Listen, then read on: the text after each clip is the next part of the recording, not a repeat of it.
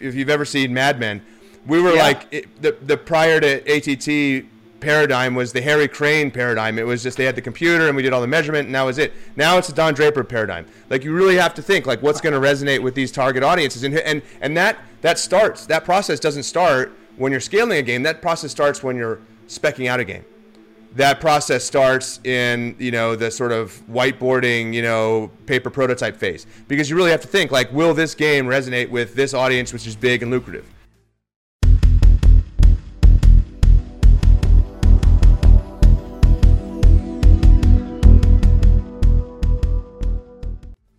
In this episode of Building the Metaverse with John Radoff, John sits down with Eric Seufert. Eric is the author of Freemium Economics. He is also an expert in mobile marketing, growth strategy, and analytics. Let's jump into this fireside chat. All right, Eric, welcome to Building the Metaverse. On this episode, I wanted to talk about a subject that's of real interest to all my followers, which is really how do you scale a business in the metaverse, or more specifically, what that really means today. It's usually how do you scale a game, because games are the applications of the metaverse right now. And this is your area of expertise. So, just to dive in, I thought we should bring people up to speed with a lot of the changes that are happening in the advertising market, because for the past decade, scaling a game usually has meant a pretty significant investment in advertising. So would you mind just giving us maybe a little bit of the historical context? Like, when did advertising networks start to become important? What's kind of the background of the last decade? And then what are the big changes that have happened more recently, like ATT, for example, just to help people understand the shifts in the marketplace? Yeah, sure. So first of all, good to see you, John. And thanks for inviting me onto the podcast.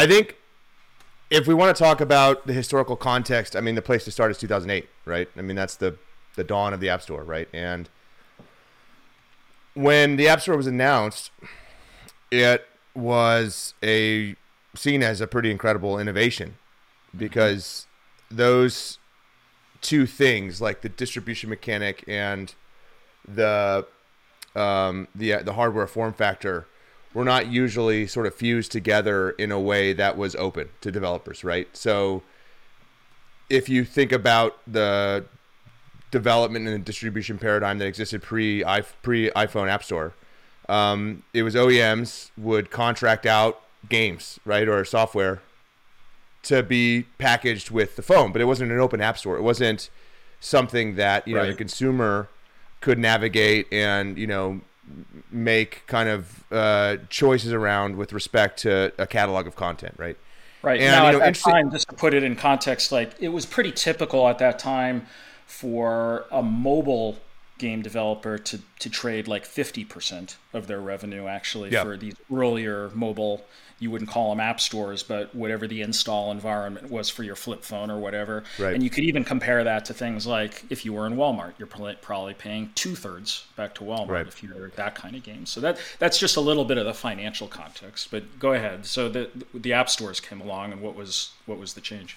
Well, just to piggyback on that, I remember my first job in gaming was at a company called Digital Chocolate, which was founded by Trip Hawkins, EA's founder, and it was really early to Facebook Canvas games, and then transitioned kind of late to mobile. But there was a guy there, and I was based in Helsinki. And there's a guy there who was kind of an old timer to mobile games, so he had been part of that J2ME era of mobile games, and he said that he went to the WWDC where they announced the App Store, and when Steve Jobs announced a 30% platform fee, people were stood up in their chairs and started clapping, right? That was just. And now we hate them. Yeah, right. Times change, right? And and norms change. But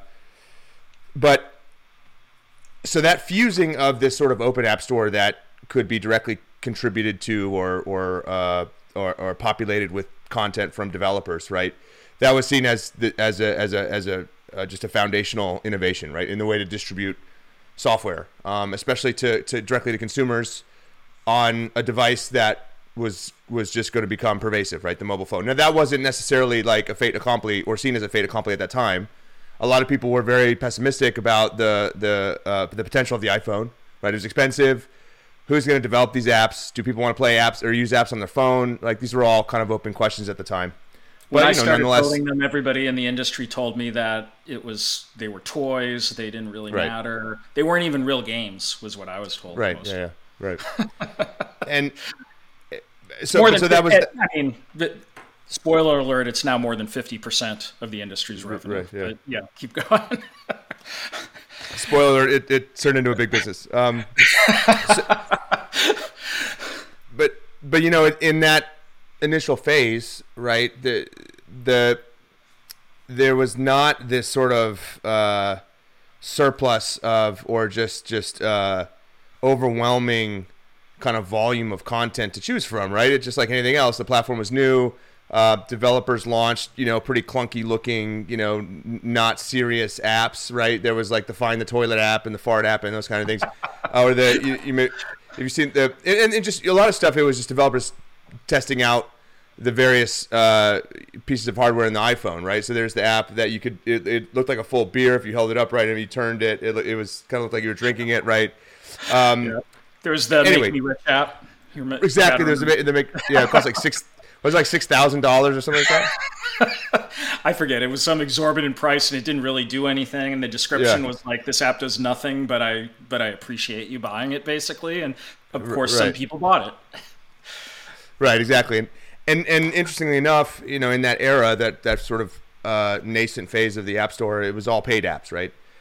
And as more developers saw the potential of the ecosystem and money started flowing into this kind of new paradigm of developing apps that given the potential reach of smartphones, there was a lot of opportunity to build big businesses, right? There was sort of more competition for eyeballs, right, in the App Store.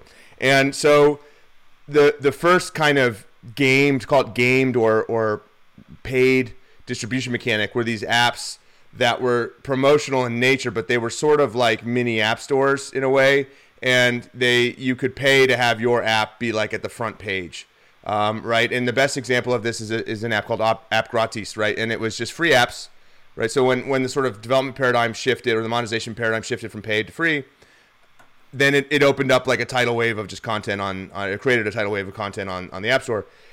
Because once you begin sort of like a downward sort of like price squeeze, right? It always ends at zero, right? I mean, it doesn't stop at 10 cents or 99 cents. It always goes to zero, right? And so that's what happened. And these kind of gimmicks emerged that allowed developers to reach an audience in exchange for money, right? So people that had command of eyeballs could monetize that, and right. So there were apps like App Gratis, where you could sponsor like the front page and that would deliver so many installs. There were kind of fraudulent companies that would pay these server farms to download your app a bunch of times. You game the charts. That was all very popular, those kind of sort of gimmick approaches to distribution, and they weren't very sophisticated, right? There wasn't a lot of analysis going into the value of these other than hey, we spent this much money and we made this much money and we think 90% of that was due to the big boost we got, and so therefore that's the profitability of the campaign. And then ad networks kind of emerged, right? So this idea that like, well, hey, there's these apps. And so first of all, Apple cracked down on the App Store within the App Store approach, right? They kind of famously banned App Gratis. It's a very funny story, actually. It's a French company. CEO, took off on a plane going from like Paris to San Francisco. And when he landed, basically his company was dead because Apple had blocked any future updates for the app. And he realized, like, okay, well, they said you run an app store within an app store. You've got to change the business model, or else we'll never allow you to update your app again. And so, effectively, the company, which had raised a lot of money, or at least that product, was dead. And they kind of pivoted a little bit, but I think they ultimately shut the company down. I don't really know what happened.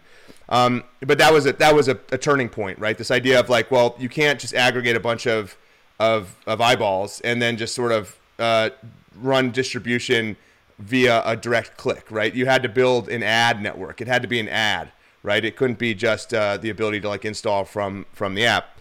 And so just to pause on that, because I think that's interesting, because essentially, here's how I would think of those kind of businesses. There's a business out there that could have existed that now doesn't really exist, which is essentially in the business of curating certain apps. And who knows how that could have developed. There could have been like specialist categories, people who really care about a particular kind of app, and they could have featured it, reviewed it, positioned it. And some of these apps that were creating essentially alternate app stores, some of them were getting pretty significant traffic. So this was a very early way that you could springboard your app into utilization through that. Apple decided that there could only be one curator, which was the App Store. They would be in charge of that and be responsible for it. So I guess you could say that Apple is actually responsible for making advertising networks the principal way to gain installs on the App Store, other than their own curation, which dwindled in value over time. I remember when I shipped my first game on the App Store, which was 2014, I think. Yep. Like, we got millions of installs that month. And this was for an iPad-only game, by the way. Like, iPad is a small chunk of the market relative to phones, and we got millions of installs for an iPad game. And that remained true for a while, but ultimately, App Store featuring became less and less and less important over time. I think by Apple's design. I wonder if they just got sick of hearing from everybody begging them for front page treatment, or they couldn't figure out how to really determine who would end up there. They still do it to some extent, but it doesn't drive millions and millions of installs like it once did. So everything really went to advertising. Anyway, that's my observation. Do you think does that reflect what you think of the market, or is there a different way of thinking about those early changes? Well, that's what happened. I don't know that was intentional. I think Apple regrets losing that curative power through featuring, right? I mean, and you've done this. I've done this. I mean, I used to fly from Europe. I mean, I was based in Europe for 10 years to Cupertino. To go to the altar. to kneel at the altar and kiss the ring and beg, right? Mm-hmm. And I think they liked having that kind of power over developers. I think that was one of the motivators behind ATT. But you're right. I mean, the power of featuring, the sort of commercial power of featuring got diminished over time, right? I mean, my first GDC presentation, I think, was 2014. And I talked about, we launched a game called Jelly Splash when I was at a company called Wooga. And we talked about, how what role featuring played in the success of that game. And it was pretty substantial. I mean, we got decent featuring. We didn't get headline featuring, right? But I think what happened was they expanded the editorial scope of the App Store. And so you weren't driving everyone through the same funnel, right? There were different categories that you could go and explore that had curated editorial content from Apple, and they started adding new featuring placements to those, right? And so featuring got diluted a little bit just because of that. But also, I mean, it's the types of games, the sort of subgenre depth within the mobile gaming category increased, right? And so now it's not, back at the sort of in that 2014 era, there were puzzle games and there were kind of like 4X strategy games, but they weren't that deep, right? Kind of excluding Mobile Strike. But what happened was the category sort of distribution got stratified, and then there's all types of subgenres and stuff that were just inappropriate for a mass market audience. The same thing is if you went and you put a billboard in a very busy intersection in town, well, that's going to work if it's for something that that's if you're advertising a new brand of milk or something that people, everybody buys or consumes. But if you're advertising something very specific, then you're not very few people. It's going to be relevant for very few people. You'd rather advertise to a targeted audience rather than a really broad audience of just randomly selected people, right? And so that's kind of part of the reason why featuring became just less valuable. And then at the same time there was the rise of these ad networks. There's a big opportunity there to fill, right? And so you had companies like AppLovin, I think was founded in 2014. You had Amplifier, which was the sort of precursor company to Unity Ads. Iron Source out of Israel, they had a legacy desktop business. They pivoted in mobile ads, or they created a new mobile ads business. And then any number of kind of DSPs most of which have kind of died, right? And now there's been a lot of consolidation in the mobile advertising space, and a handful of like big winners. But it was actually, I mean, going back to like that 2014 era, like when we launched that game Jelly Splash I mentioned. I mean, I think we launched on something like 20 networks, so we had it was a very diverse kind of traffic base. Mm-hmm. And now you wouldn't do that.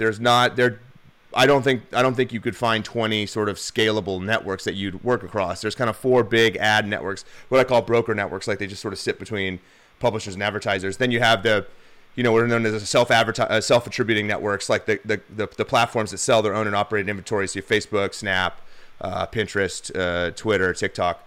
And then you have a handful of DSPs, but most of them died. There's a handful of big ones.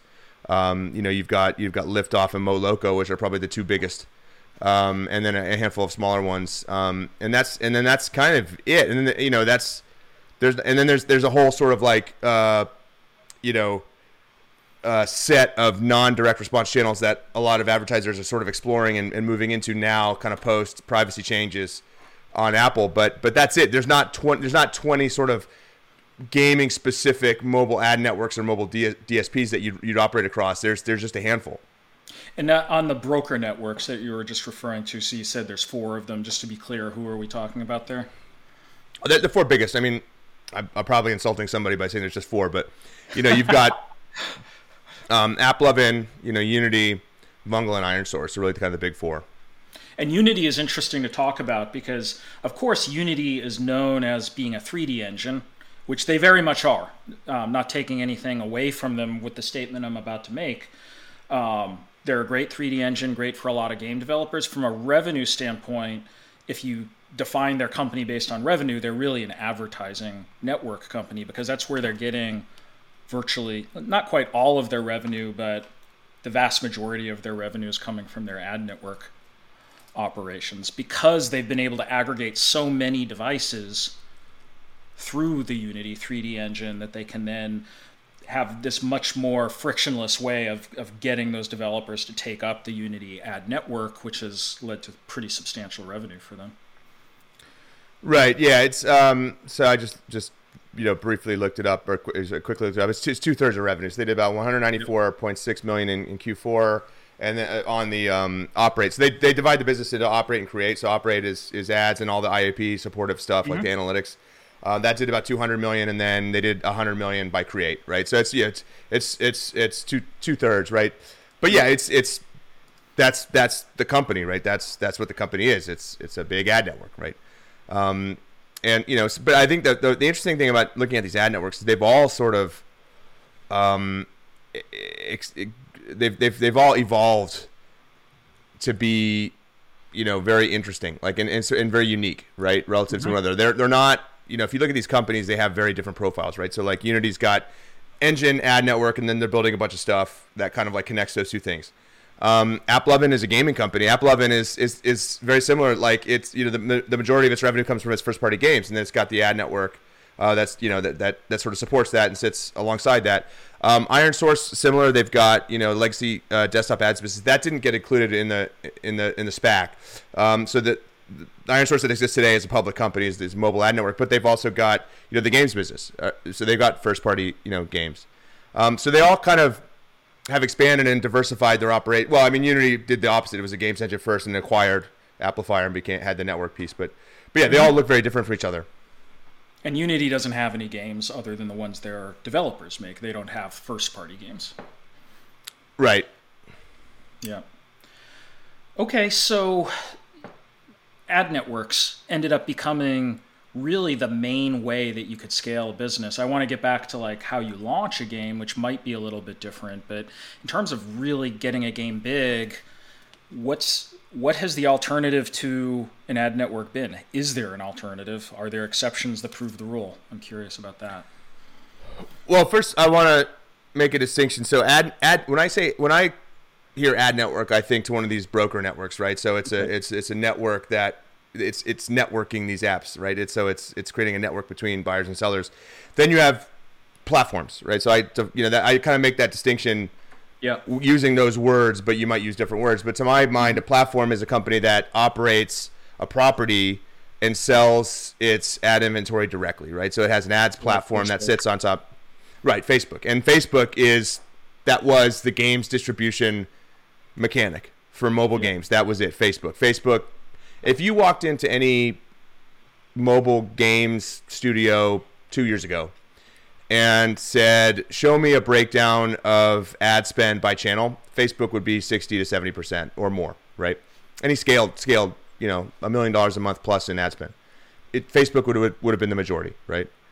And that's probably not true today, or at least it's becoming, we're on a trajectory to where that won't be true because of the privacy changes that I've written a lot about. I don't want to beat that horse has gone through so much. I don't want to beat it anymore. But Facebook, I think Facebook is just so important in the history of mobile gaming, right? It basically created the opportunity for these games to reach big audiences, right? And if you look at a lot of the tools that they rolled out over the course of the last 6 years, those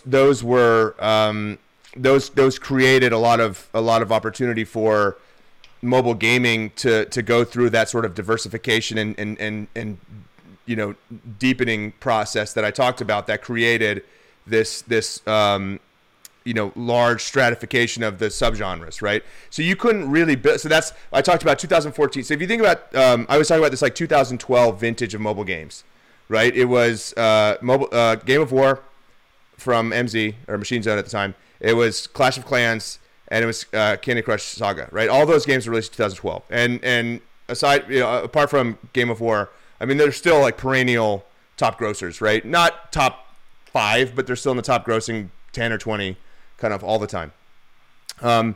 And if you think about those games, they're very specific. Like even Clash of Clans, which is an amazing game, probably one of the best games ever made, right? It's got very broad appeal.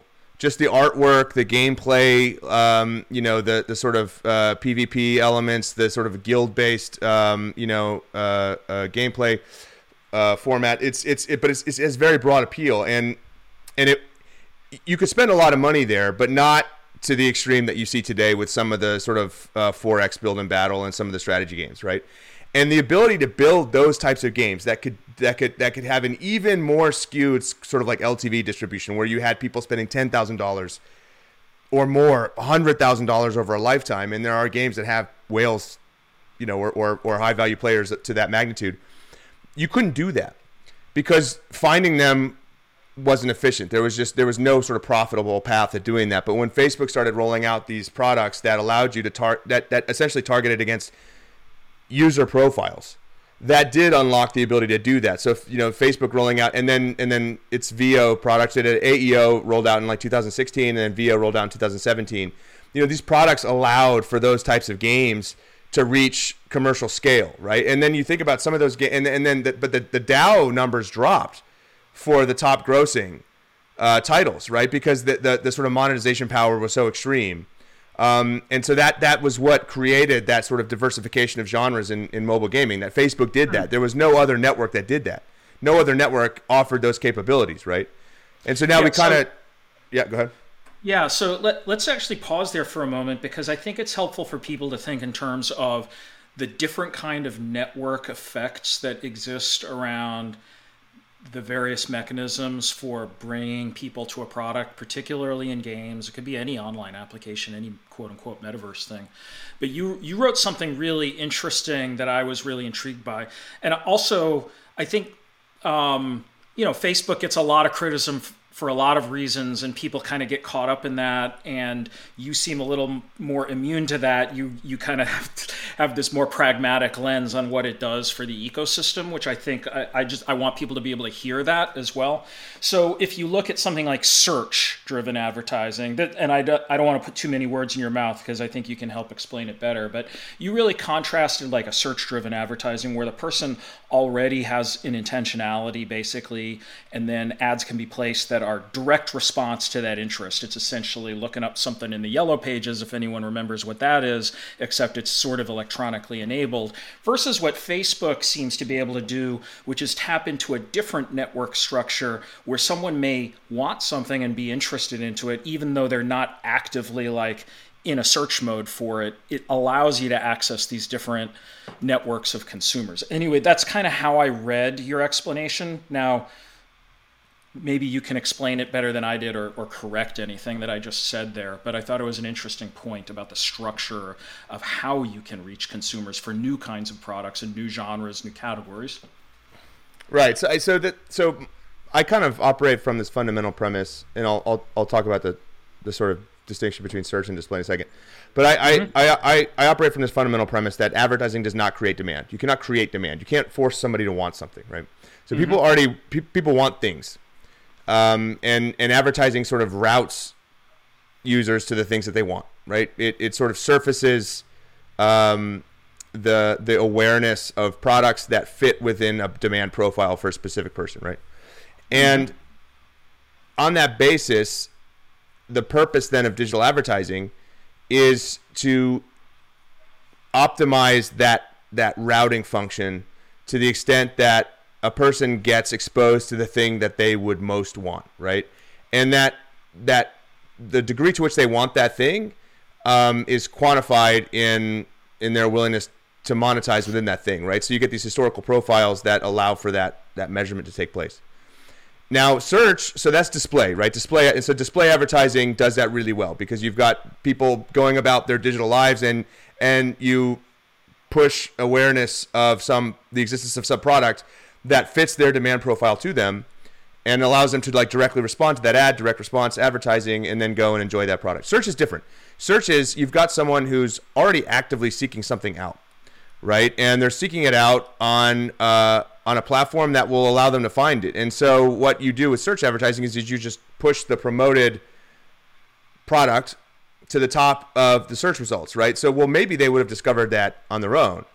And so there's this kind of, you sort of jeopardize whether that search awareness was of incremental value or not, meaning would they have actually discovered your product on the basis of that organic search, or did you just have to pay? And did you just have to pay to sort of be certain that you reach them, versus sort of relying on their ability to sort of root through all the stuff and find your product, which is the most relevant to them, right? And ultimately, search just becomes kind of a tax, especially for digital product catalogs, right? Google search is a little different because it's the sort of totality of all information, but a digital product catalog is scoped finitely, right? And so there's kind of like a higher probability that someone would have found the thing that they find the most appealing or most relevant without the ad. But because you expose them to this ad first, well then if especially if you're sort of defending your keyword, you just have to be there. You have to show up. It becomes table stakes,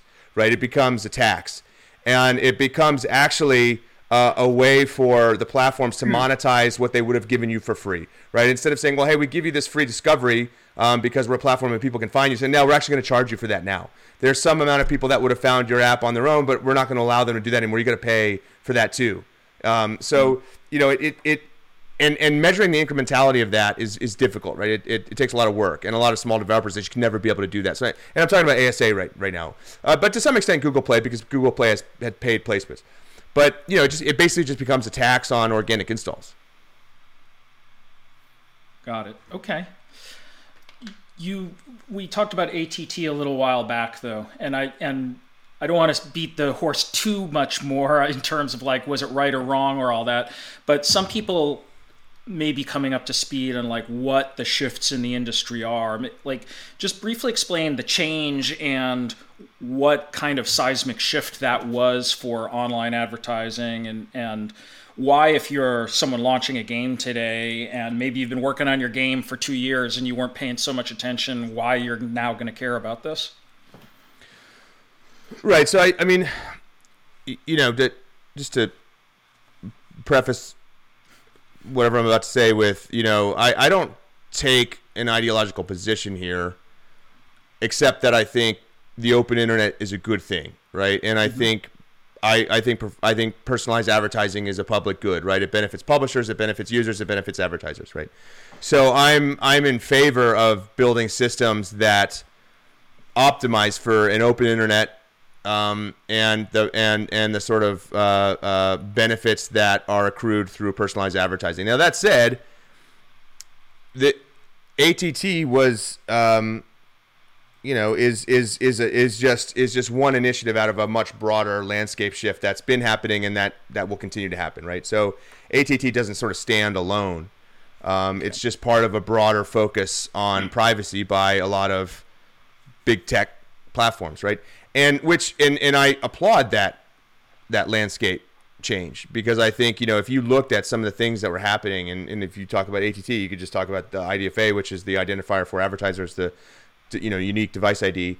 They were creepy, right? And they were sort of inimical to consumer welfare, right? I mean, I don't know if you've heard the story. I mean, there's a bunch of anecdotes, but there was one of the guys that was at the January 6th, event at the Capitol, like, he was tracked via his IDFA, because these ad networks have IDFA being present in just ad requests that also have like a geolocation, right? Now, I mean, I don't want to. That's probably a weird example to bring up, because I don't think anyone supports that, or not that many people do. Right. But that guy got identified, right? And so some people might say, well, good, or whatever your take is. But I don't think it's not good for people to be identified based on where they've been.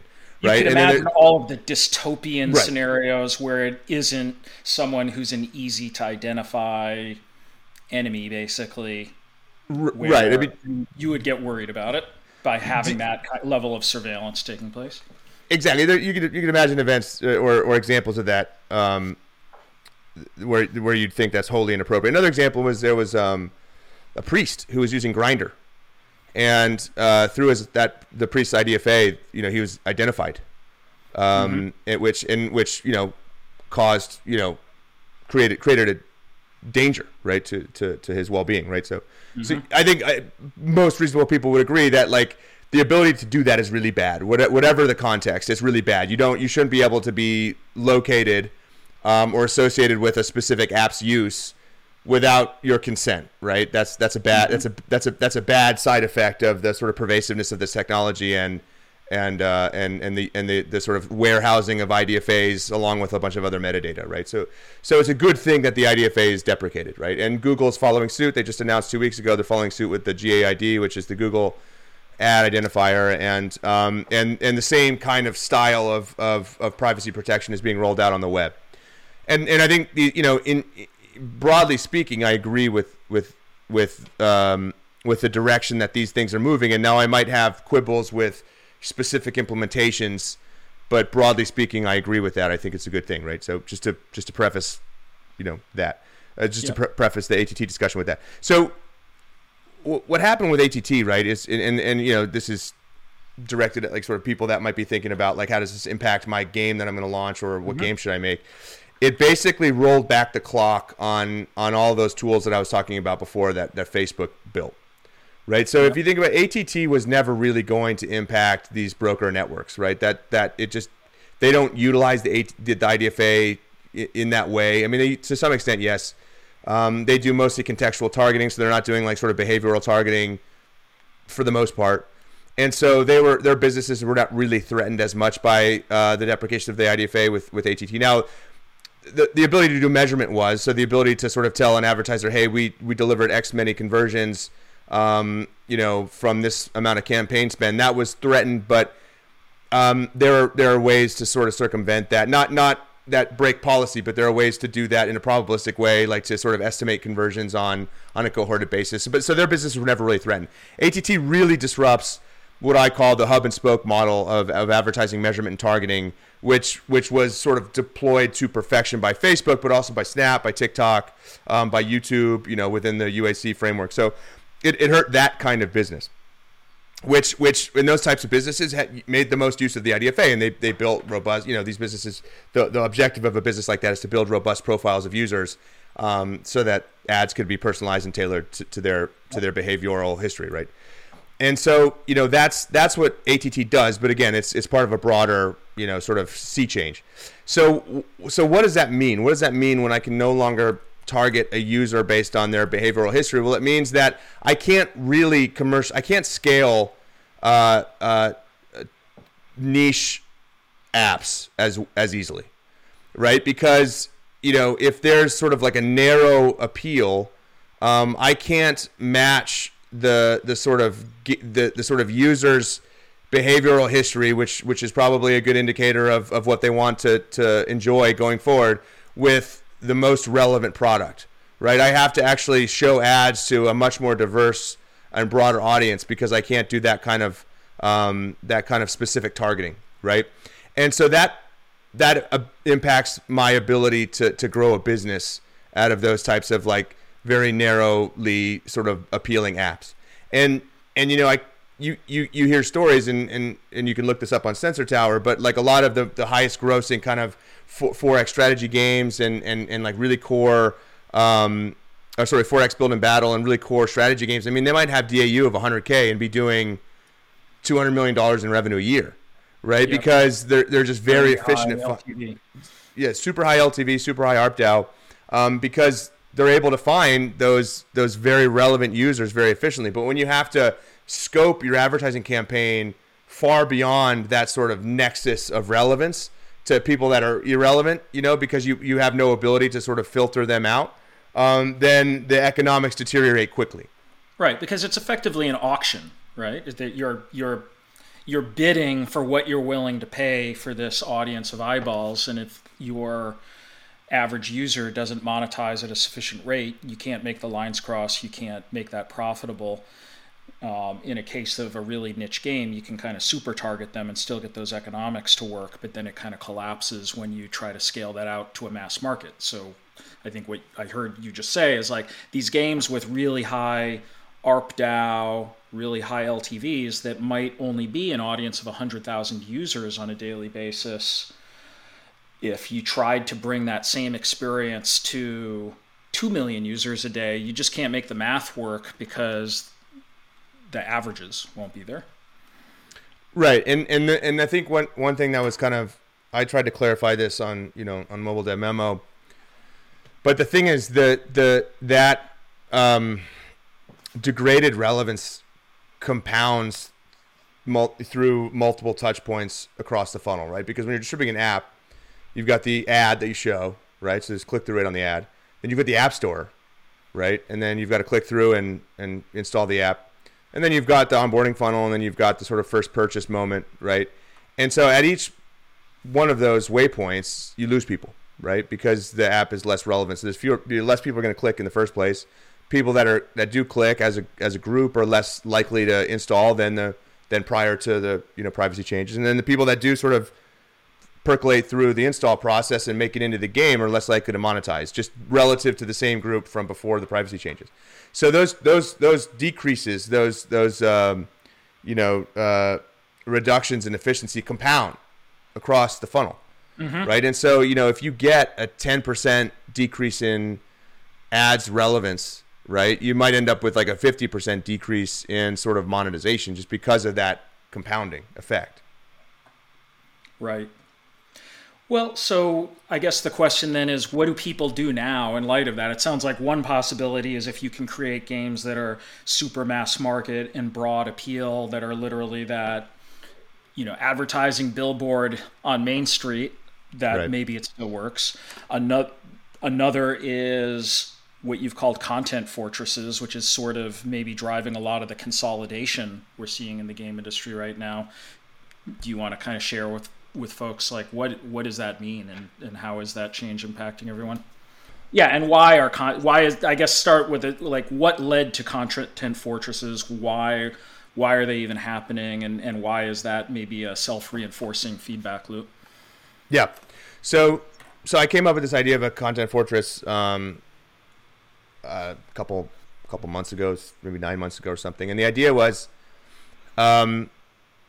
you've got what ATT as a policy did was it disrupted, I talked about the hub and spoke model. Well, what I mean by that is, there's a hub, which is the ad platform, and there's spokes, are just the advertisers, right? Mm-hmm. And their properties are the spokes. That the properties that are being advertised are the spokes, and right. So user clicks on an ad hosted by the hub's product or the Hub's platform, goes to the advertised product, and then the advertised product beams what I call an event stream, like just all the data, all the sort of instrumented interactions that the user has with that product back to that platform, and then it does that profile building, right? It aggregates that data around the profile and it uses that in the future for better targeting, right? Well, what ATT does is it just breaks that transmission of data. It says you can't share data that you collected with your first party relationship with the user with a third party if the third party is going to use that for the purposes of ads targeting or ads measurement, right? And so that data that got beamed back from the property that was advertised, that can't happen anymore. That just has to be encapsulated within that first party data environment. It can't leave, right?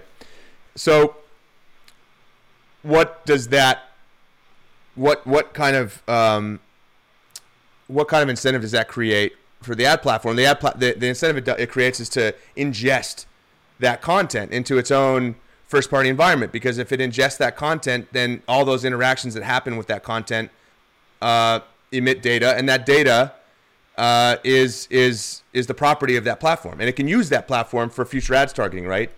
And so that my idea there was, and you could think of this, you could obviously see this manifest kind of in multiple ways, but I think the canonical example is Facebook Shops, right? What Facebook Shops is basically Facebook's hosted retail program, right, where a retailer establishes a shop within the Facebook Blue app or within Instagram and sells directly to users within the app, within the Facebook or Instagram app. And when they do that, then the sort of the emissions from that transaction, the data emissions, the conversion events belong to Facebook, and Facebook can then use that data to build the profiles and allow that retailer to advertise, right? In the same way that they did before. Now the retailer loses a lot in that situation because they lose that sort of proprietary relationship with the consumer. Now they're operating on Facebook's terms within Facebook's environment. And by the way, I mean, every big social platform is doing this. Twitter's doing Twitter shops, TikTok's doing TikTok shops, Snapchat's doing Snapchat shops, because it's just a no-brainer, right? Mm-hmm. And retailers, but have no choice, right? And these are like a lot of the Shopify retailers. They have no choice but to migrate to one of these platforms or all of these platforms because they can't efficiently advertise their products anymore. And actually, D2C and e-com were hit far worse than they were sort of impaired the most as categories by ATT. It wasn't games. Games is impaired pretty significantly. But D2C and e-com, I mean, this was like, for a lot of these companies, I mean, this was disastrous, right? Well, but a lot of Shopify businesses are these little mom and pop businesses where they make something for a niche audience, and they're not like games where they're selling millions of dollars a year. A lot of them are just small. So it comes back to that niche market making, which sort of dissipated with the ATT change. Yeah, no, exactly. And so, well, how else might this manifest? Well, I think, another great example of this, and I've written about this, is AppLovin, right? And so how do you build a content fortress, first of all? So what you want to do is you want to subsume these content interactions that used to happen off-platform into your platform, right? Such that when they happen, they're first-party data to you, right? Even if you don't own the content, you're just sort of like publishing it in a way within your own content space. You own the data that gets emitted, right, from the interactions that happen. Right, so that's a content fortress, right? It's different. A lot of people confuse it for a walled garden. Actually, a walled garden is different. A walled garden is almost the opposite. With a walled garden, you were trying to get people to sell ads in your platform so that users click out and go to this this sort of off-platform property. With a content fortress, trying to keep them in the content fortress because all the data that gets emitted from the content you own, right? Well, how else could this? What other shape could this take? Well, AppLovin. Right. I mean, what do you need to create a content fortress? You need some sort of content platform, and you need ad tech, underlying ad tech, so that you create that virtuous cycle where the content interactions get sort of aggregated and warehoused in your first-party data environment, and then you've got ad tech that uses that data to then move people around your platform, right? And so I think AppLovin's a great example of this. They have the network, obviously, but they have all this first-party. This whole sort of platform of or portfolio of first-party games, and so all the data that gets emitted within their first-party games belongs to AppLovin. It's their data. They can use it to do whatever they want, right? And then, well, what can they do? That they can sort of like cross-promote people around the portfolio to make the sort of to the sort of best economic, outcome.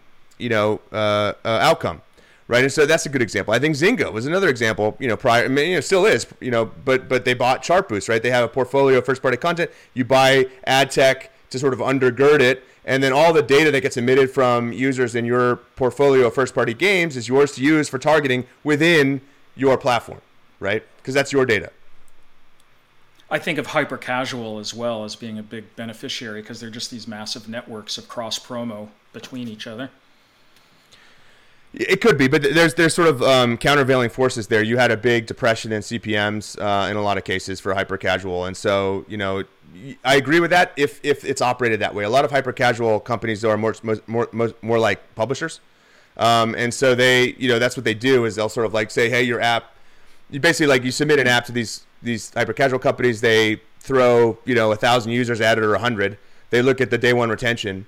And if it's high, if it's large enough, or if it's high enough, then they'll say, okay, well then we'll point our sort of fire hose of ad impressions at it, and we'll sort of blow it up. It'll hit the charts. It'll sort of benefit from that, and then it'll make a bunch of money in ad revenue, and then it'll sort of like settle at some kind of normalized state, and then there's sort of residual value, but a lot of it's just like almost like blowing up one of those balloons at a circus, right? You sort of you blow it up and it explodes, and sometimes it just sort of falls off the face of the earth. But that's fine because they're cheap to make, and there's a lot of developers that want to exist in that ecosystem. But yeah, I mean, you could see one being run like that if they had proprietary ad tech. A lot of them don't, but some of them do.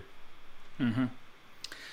All right, so it's a challenging environment now for an indie game developer, more niche product.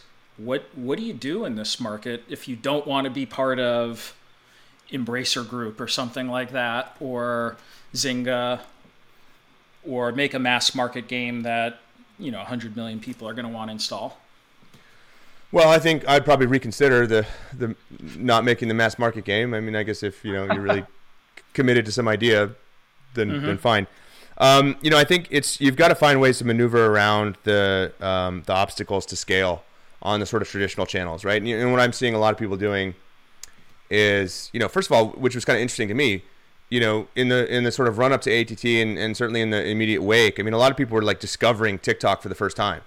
TikTok has been an amazing channel for years. I mean, it's huge, 1 billion MAUs. I mean, it's giant. And been growing faster than Facebook for the last couple of years, for sure. Oh yeah. And so, I mean, I guess, it's nice that they discovered that amazing ads platform. Now TikTok was impacted by ATT as well, probably not to the same extent that Facebook was, but a lot of people were underspending on TikTok to begin with, so there's just more incremental opportunity there.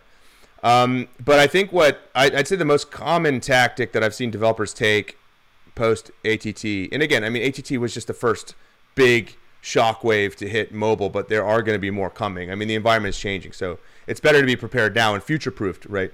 That's why I think relying on workarounds is a bad idea, because, at some point there's going to be total enforcement of ATT, and I think trying to rely on like short-term workarounds, you're going to end up just sort of like wasting more energy, right? There's sort of like more kinetic waste in doing that than just building a future-proof like permanent solution. But anyway, I've seen a lot of interest in like influencer type stuff, which is not direct response, right? Out of home, TV, radio, podcasting, all this stuff is becoming interesting again, where before it wasn't, not because there's no potential there, but because it's harder. It's harder to do measurement, right? It's really Facebook is just so easy to spin up, $500K a month in ad spend, right? From zero and do it with a small team and do it without having to build internal tools, internal tech. But if you go to these non-direct response channels, you've got to build these kind of like probabilistic measurement solutions yourself. Right now, there are products that have come to market that attempt to help game developers with. There's a company called Incremental, which I invested in, which is attempting to build like is building an incrementality measurement platform, where it's sort of in the background just tells you which channels are driving the sort of most value, and that's really helpful for allocating budget when you don't have that deterministic identifier that you can use for sort of like deterministic measurement. But a lot of big advertisers are just building this stuff themselves. Right, and it makes sense, but it's challenging. It's hard. It requires like a totally different skill set than existed in most, kind of medium or small game developers before, because they just used Facebook, and Facebook did all that for them. It did the heavy lifting. Right. So the old model was highly oriented towards performance marketing, kind of analytics, essentially outsource the margin optimization to Facebook and hope that you could make it work. And if you could just deploy more capital behind it. Now it sounds like we're in an age of creativity, actually. Like there's influencers, there's community stuff, there's just doing all this other stuff that actually the rise of performance marketing seems like the marketing that everybody used to specialize in for launching products. And also it sounds like in parallel to that, there's an opportunity for, was it Incremental? That's the name of the company? Yeah. Them and companies like them who help bring back some of that performance marketing analytical insight on top of these more complex marketing programs oriented towards like the social networks that surround influencers and whatnot. So creativity, that's one big takeaway I have. So how do you staff your marketing department now if you're a new game company and you got to think about this stuff? Who are you wanting to hire onto that team?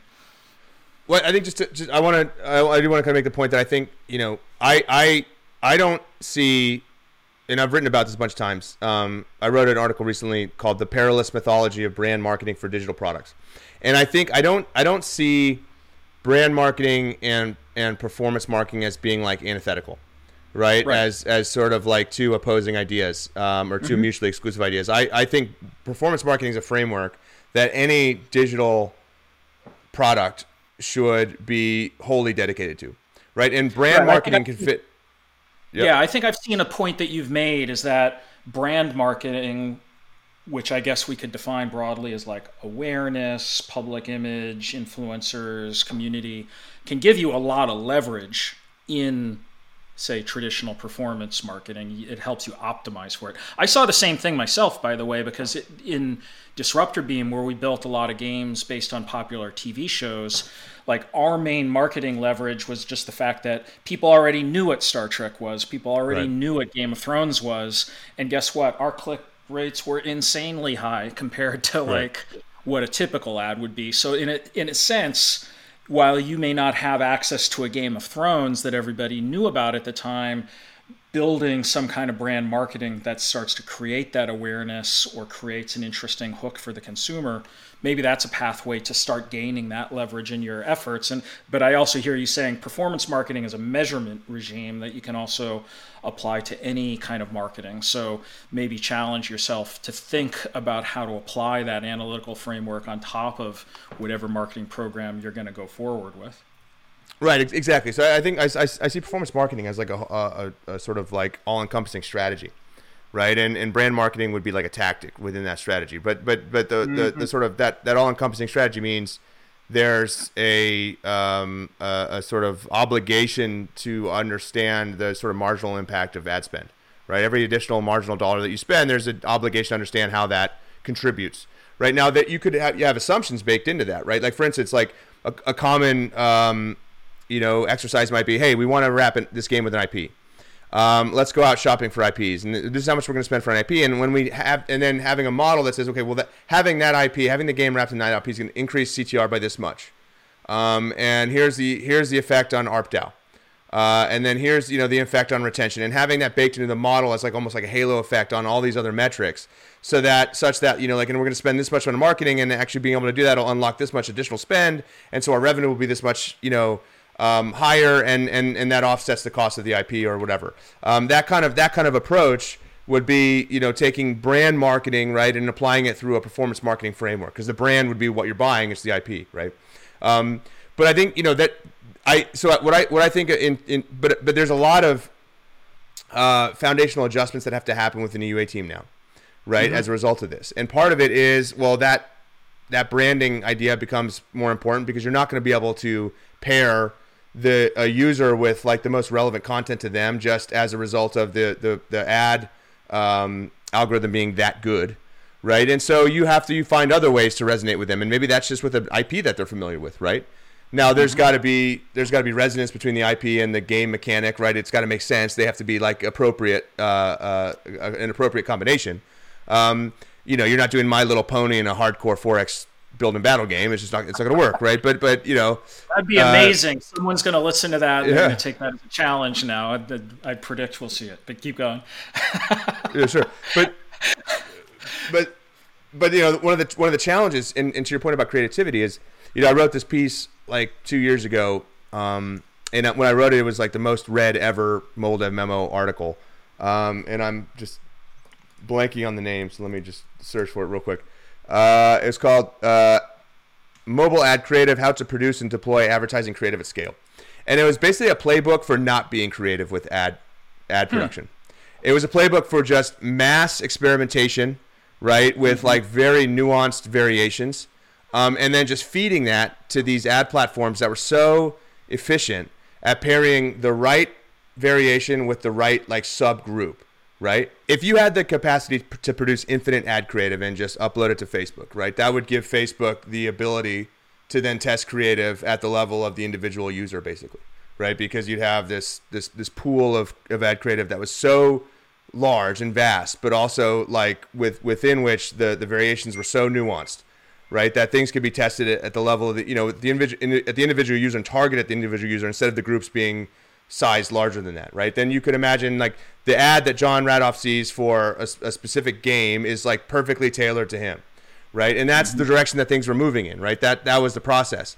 And so really you almost you almost sort of like obviated the need for creativity, right? Because creativity is sort of bounded, right? Or creativity is scoped by an idea, right? Well, if you didn't have to have like actually unique ideas, but you could compose images, static images, procedurally to whatever sort of level of like combinatorial specificity, that you don't need to be creative. If you had an algorithm that literally would just pixel by pixel put random things together, it's like the infinite monkeys coming up with Shakespeare, right? Right. If you had a machine that could do that, then you don't need to be creative. There's no creativity involved in that. It's just a machine making lots of variations, right? With almost no human input. Now you can't do that, and there was human input, but the human input required was sort of minimal, right? Well, now that's not true. Now you don't have, because with ATT there's a lot of restrictions on the number of campaigns that you can run, right? And the way that Facebook operated its algorithm before was just on the basis of testing, right? And so like, or sort of testing variants on different audience definitions until it found the right one that was the most performant, right? Well, you can't do that anymore because you can only have up to 100 campaign IDs for a specific product, and so that limits the ability of the ability of Facebook to just test, to just experiment, to take tons of variants and test them against tons of different, sort of specifically defined audiences and find the right pairings, right? You can't do that anymore. And so what does that require? That requires like a totally different approach to creative production, right? Because you only get so many different variants that you can test, in a week or in a month, and so you have to inform those creative variants with sort of like human insight, and so think about what's going to resonate with a big audience, what's going to resonate with this audience of men 35 to, because again now really all you have to target against is like demographic features, right, and interest features, not the behavioral profiles that you used to have. And so that takes actually that if you've ever seen Mad Men. We were the prior to ATT paradigm was the Harry Crane paradigm. It was just they had the computer and we did all the measurement and that was it. Now it's a Don Draper paradigm. Like you really have to think like what's going to resonate with these target audiences, and that process doesn't start when you're scaling a game. That process starts when you're speccing out a game. That process starts in the sort of whiteboarding paper prototype phase, because you really have to think like, will this game resonate with this audience which is big and lucrative?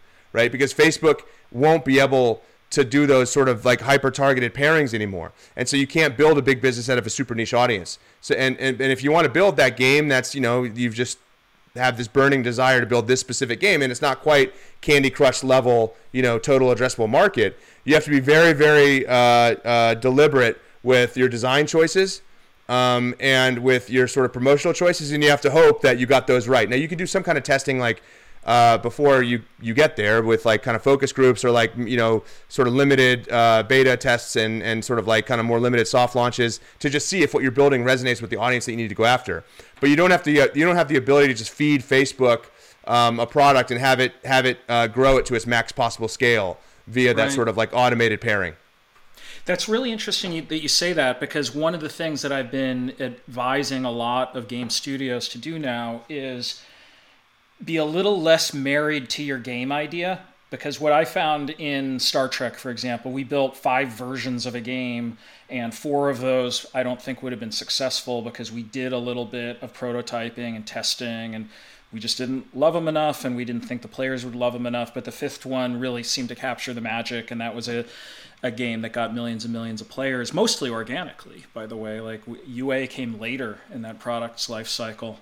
But what came out of that experience is I tried to get people to think about really focusing more on the kind of audience that you want to go after, and really understanding that audience inside and out, and feeling like you understand it intuitively and have a lot of empathy for them. Not that you can't do it through research methods as well, but if you have a lot of empathy, if you really know those kind of players super well, it's going to lead you maybe into some of the intuitions from a game design standpoint that really connects with that audience. But what I'm hearing from you is almost the same thing ought to be happening on the marketing side of the equation from the earliest inception of the game. Like, you could be incorporating that way to think about your audience and how you're going to connect with the market for those customers to bring them into this game experience that you ultimately have a lot of intuition for. Start that early rather than late, like the soft launch where you start figuring out how to market to people. Well, yeah, because that's the thing. I mean, prior to ATT, like, if your game, I have this concept that I came up with a couple years ago called the power triad of resonance, right? And you got like the mechanic of the game, which is usually the kind of the first thing that you decide. Like, most of the time, like, I want to build a match 3 game. I want to build 4X build and battle, right? That's what I want. I want to build a card game or something, right? A poker game, social casino, whatever. You pick that first. So you got your core mechanic, and then you've got the tone of the aesthetic, right? Like, so let's say that you decide I want to do and then you've got the setting, right? So, like, let's say that you want to build I want to build a Clash Royale clone, right? But I think I'm going to differentiate it by having, so its core mechanics the same as your tower defense, and then I think I can be more successful with a Viking setting instead of the sort of medieval kind of setting that they have. Mm-hmm. And I want to go hyper realistic instead of cartoonish, right? So now you've got tower defense paired with the setting, which is like Viking universe, right? Guys wearing the horned hats and stuff. And then you've got hyper realistic instead of cartoony and upbeat, right? Now that would be the setting, the tone, and the core mechanic. And now you just sort of test to see if those are in alignment, right? Now, prior to ATT, if they weren't, well, Facebook would get you to whatever the sort of max scale is for that. Now, maybe it's smaller than you would have hoped. Maybe it's not Clash Royale level scale, but it's enough to be interesting to your company. Well, because Facebook was just so good at doing that. They were so good at finding those people. Well, now it's probably not the case, right? So now you've sort of, if you've gotten to that point, you don't have like an easy out with just like, well, we're sort of like Facebook has gotten us to this sort of scaled us to the max potential TAM. It's not blow out amazing hit, but it's good enough for us. Well, Facebook can't do that for you anymore, right? And so you're going to end up wasting a lot of money with inefficient marketing to try to scale that to that total potential TAM, and you probably can't do it, right? Because you can't do that hyper-targeted, like find the relevant audience for this game, which isn't that big, but it's big enough to sort of sustain like a moderate-sized business. Well, you're not going to be able to do that anymore because the economics don't make sense on the acquisition side, on the scaling side, and so you can't wait to get to that point to discover that, right? Because there's no soft landing, right? It's going to be a hard landing. It's going to be a failure, right? So you have to test all of those assumptions along the way with whatever means that you have at your disposal, which is not like early ad tests anymore, because again, Facebook can't find those users for you. Mm-hmm. Another thing people have been talking about a lot recently, so we can't ignore it, is all this stuff around Web3 and I guess we have to say NFTs and building these communities early in game development. The hope for part of it, other than clearly people look at it as potentially almost a crowdsourced funding mechanism, but people also see it as, hey, we get this community of players, they love the game, they're financially incentivized, they're going to become this vanguard that goes and spreads awareness to everybody else.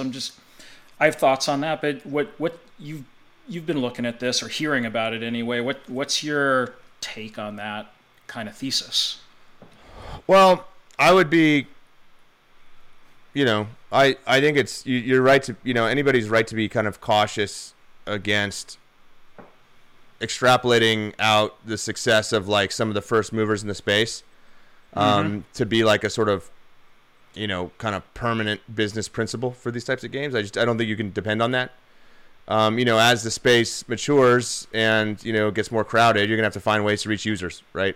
And I think there's this idea that because there's sort of like inherent value, or there's a potential for inherent value and monetary value in the sort of accumulation of in-game assets with Web3, that people will just like discover them on their own. But that goes against the laws of physics, right? Of content distribution. That's not going to happen. And so at some point you have to do marketing, right?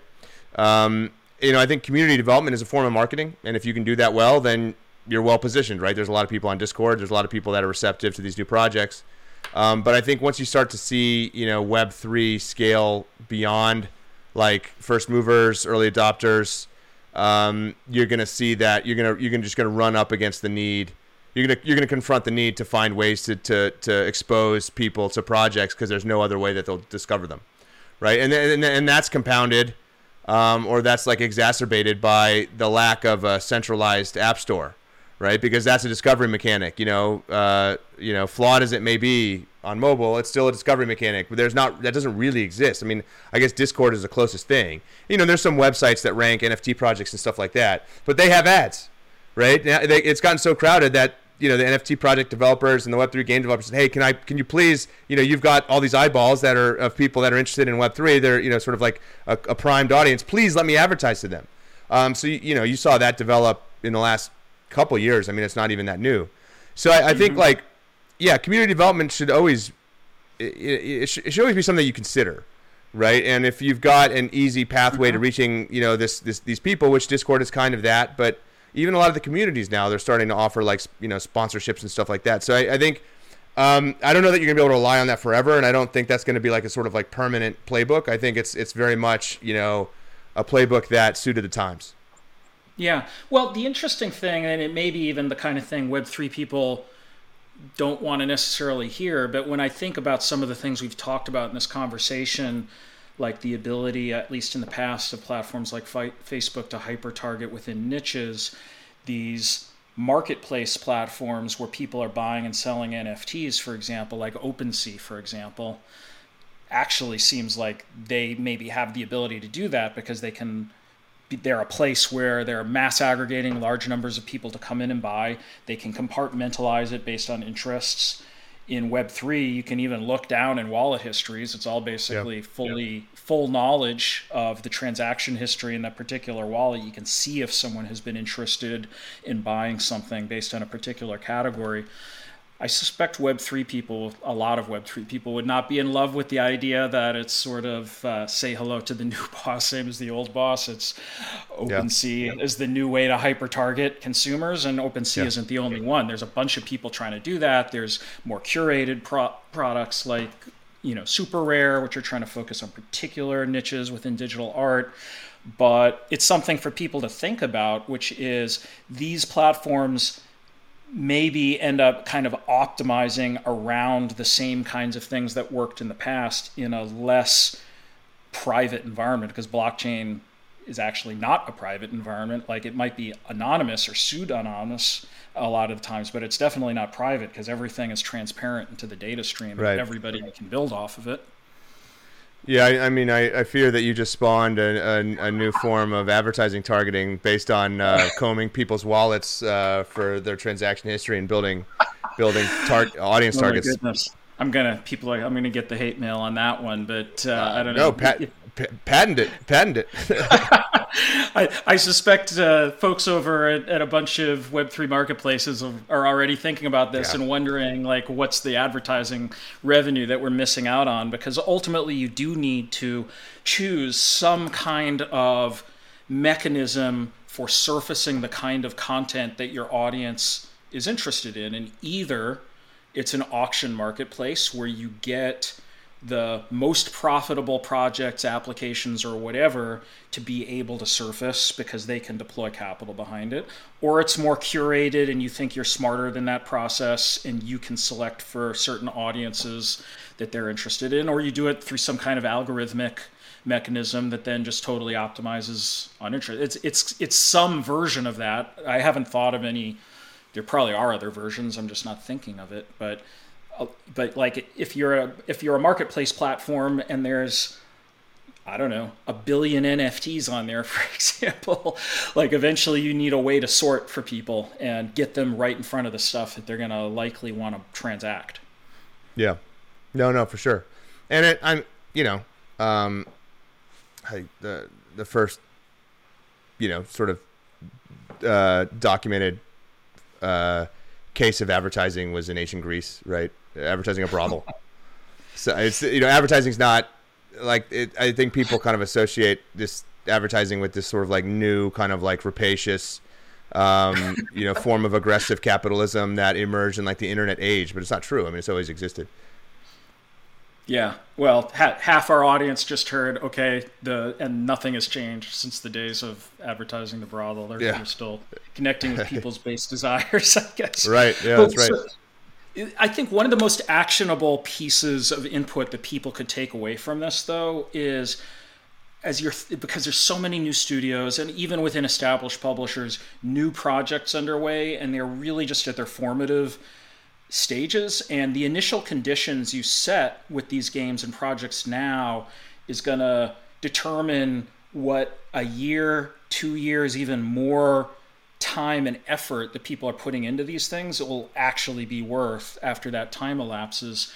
And I really want people to think about the skills that they're bringing into their team, because that's one of the most important and impactful decisions you can make at the formative stages. So you already touched on one aspect of this, which is really that ability to connect and understand markets and players based on consumer insights and what they like that is becoming more important. But what if you could kind of pick your top 1 or 2 people to bring in, call it marketing, user acquisition, or whatever, in the earliest stages of a game's life cycle, or for that matter, like some kind of metaverse application that might be game adjacent, what are those skills that you want to see that you then feel like that team is on a pathway to building something that could scale?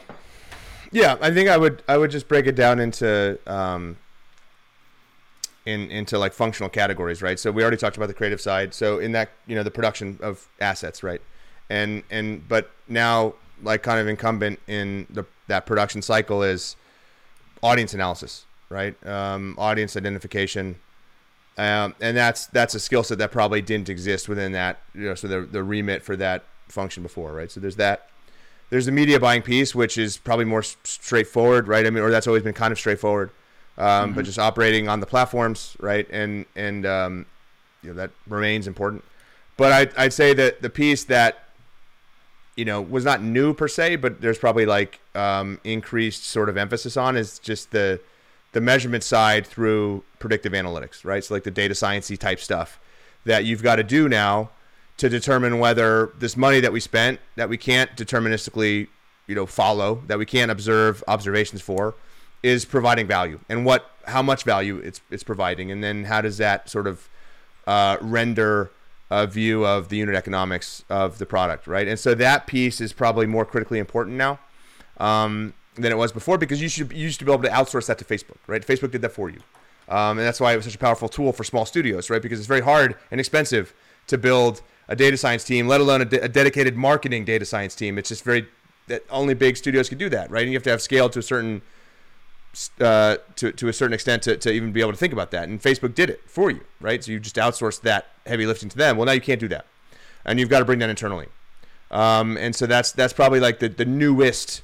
Or like the area of the marketing org that requires the most attention for most companies. Okay, terrific. I think lots of people find that super helpful.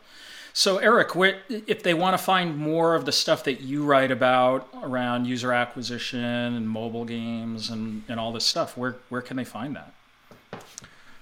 So I have been running a blog for basically a decade called Mobile Dev Memo. It's just mobiledevmemo.com. I publish, once a week. And I also am pretty active on Twitter, slash, hyperactive on Twitter. And it's there. It's just at Eric_Seufert. Awesome. And in the show notes, we'll include links to all of that. But I highly recommend everyone read your blog and follow you on Twitter. Like, there's the short list of people that I actually have the notification bell on, so I actually see when they post something new, and you're one of those. I think you've got really great insights on the market, and everyone would just get a lot smarter if they listen to more of what you're posting. It's well worth it. Well, likewise, John, I appreciate the kind words, and thank you for inviting me on the podcast. Yeah, totally. And by the way, subscribe down below to this if you enjoyed hearing from Eric here. These are the kind of conversations we have every week or two, and I love to bring in people who are thought leaders on game development, metaverse, technology, analytics, design, all of that stuff. So we're doing this regularly. These are super fun conversations. I learn stuff in every single conversation, and I hope you are as well. So thanks for watching this. Hope you'll join us again. Until then, I'll see you in the metaverse. Thanks, Eric, for taking part today. Take care. Thank you.